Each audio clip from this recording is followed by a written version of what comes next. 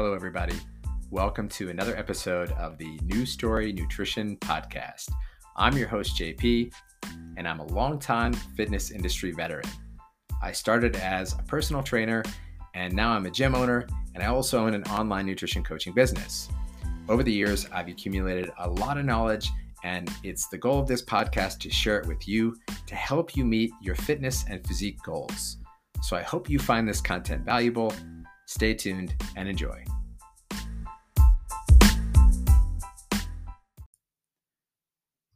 All right, today we're going to go over priorities. And when I have conversations with clients, sometimes I really just think to myself, like, damn, everybody should know this. So here we go. I teach nutrition to the individual. So I don't just tell people stuff for no reason, like they have to be experiencing something. And then I'll help guide them to a solution, like, hey, I can't get enough protein in. Like, it's not a real fucking problem. But it can be. So, what do you eat? What can I do to fix that? Well, you can add in more lean protein like chicken, egg white, whatever. That's not a great example. But you get the idea. When someone experiences a specific problem, I will then present them with a solution specific to them. But what everybody should have are general priorities and a sense of really what's important from day to day, because we all have busy lives. Everybody's stressed. You got kids, you know how hard that is, especially with everything closed. So let's start top down. When you're doing any diet, and I give people macros so that they can track and they can know what's going on. So let's say that you're on macros. Now, if you've done macros before, it can be really challenging and kind of make you insane to play macro Tetris and like fit this thing perfectly into that thing and make sure you get all it can be maddening. And I've done it to perfection for months on end where I hit things to the gram. And I've also done it the way I do it now, and I actually saw better results. So the way I like to do it is when you get your macros, let's say, it's 170 grams of protein, 230 grams of carbs, and like 70 grams of fat. That's going to equal something calorically, right? Let's say it's 2,200 calories. Now, the priority system I give people says, okay, the first thing I need you to do is actually just get the total amount of food right. You need to eat 2,200 calories. That has to be consistent, plus or minus, 30 calories. So that's the very first thing, is eat the right amount of food with consistency first. The second thing is to hit your protein, because most people want to experience some fat loss. And while you are losing body fat, if you are not supporting the muscle you have with A, enough protein, and B, resistance training to tell your body to keep that muscle, your body's going to use it for fuel. So adequate protein is super, super important.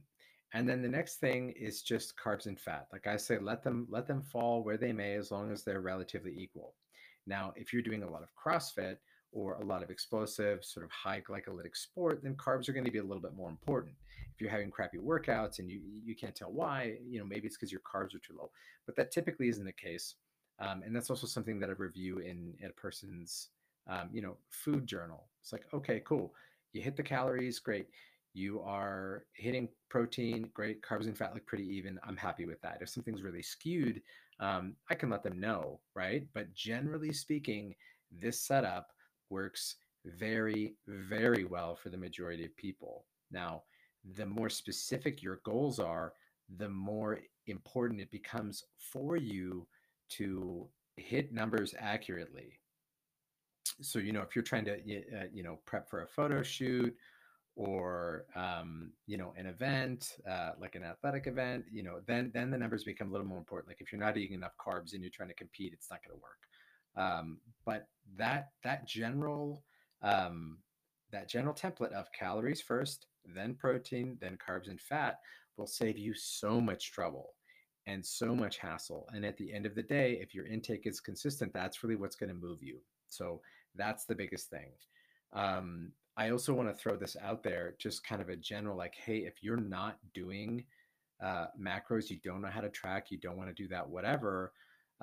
then your priority becomes this. The first thing is food quality, is eating a majority, like 90% whole, unprocessed foods. Call it paleo, call whatever you want, but foods that are very filling and nutrient dense and typically lower calories. So your goal number one is to eat whole foods. Then your second goal is to make sure that you're getting enough protein, and that would be, a palm or palm and a half of protein, depending on your size. I want to see 1.5 to 2 cups of veggies on your plate, and I want to see, a palm full of starch. And that's pretty much it. So the priority goes eat whole foods, get enough lean protein, get some damn veggies on your plate, and get a little bit of starch in there, right? It also could be fruit.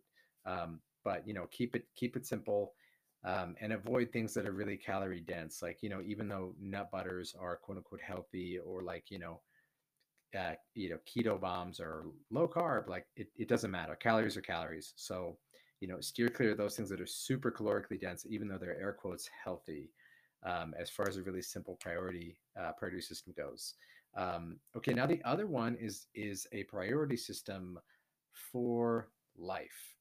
And so we talk about the big five movers in previous episodes and with people all the time.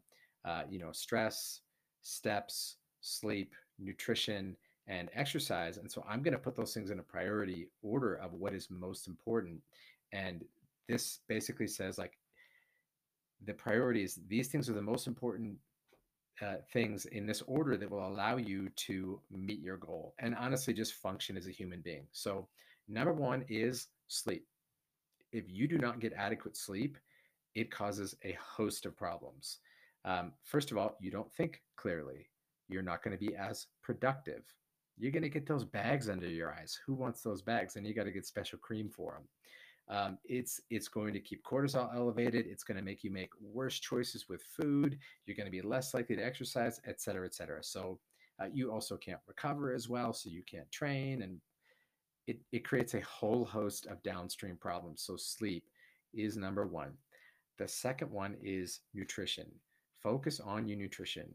Get good quality food in the right quantity. Try not to go, a super long time between meals so you get that blood sugar crash and then you end up overeating later. Nutrition. Sleep enough, eat the right stuff.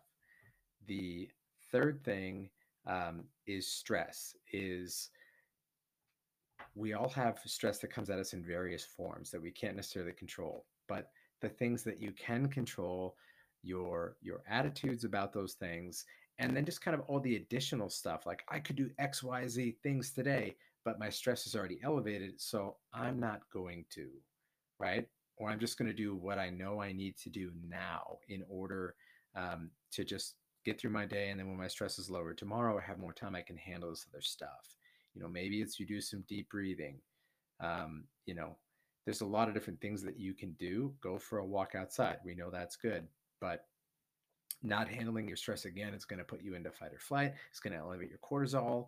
um, it's going to make you basically make poor decisions. So trying to keep it at bay, trying to keep it at a level five or less on a scale of 1 to 10, is what we're looking for. The next thing is steps. And the last two get a little bit back and forth, but again, assuming that fat loss is the goal, you know, we want to make sure that you're getting in enough steps. Uh, and the number is relative. Are you getting in 3,000 now? Well, then let's try and get in 4 or 5,000. Keeping that number up will substantially help fat loss and the consistency of fat loss. And then, of course, there's exercise. Now, if I only had a choice of I get an hour to work out today and I'm going to lift weights and I've slept well and I'm well fed and all that stuff is good, or I have an hour to walk, I'm definitely going to lift weights. I'm definitely going to exercise that day instead. But very, very rarely am I faced with this either or choice. Now, what is often the choice is like things haven't gone smoothly that day. Shit has hit the fan. And so I can choose to add more stress by working out, stress to my body, stress to my system when I'm already tired, when I'm already underslept, etc. Or I can choose to walk, right? Which we know it really isn't going to add any stress to the system. And it's going to help me, de-stress and maintain that rate of fat loss and more of an even keel. So the priority on the back end for walking versus exercise is a little bit more situational, um, which is tough, right? Anytime you learn something, it's, nothing's black and white. You always have to interpret just a little bit. But that's pretty much the rundown. Get your sleep, um, eat good food, right? Nutrition, manage your stress, and then be smart with your movement, right? Some days it makes more sense to just go for a walk and let yourself recover a little bit versus hard training. And some days the training makes more sense. And hopefully you get a chance to do both. So anyway, that's it in terms of priority.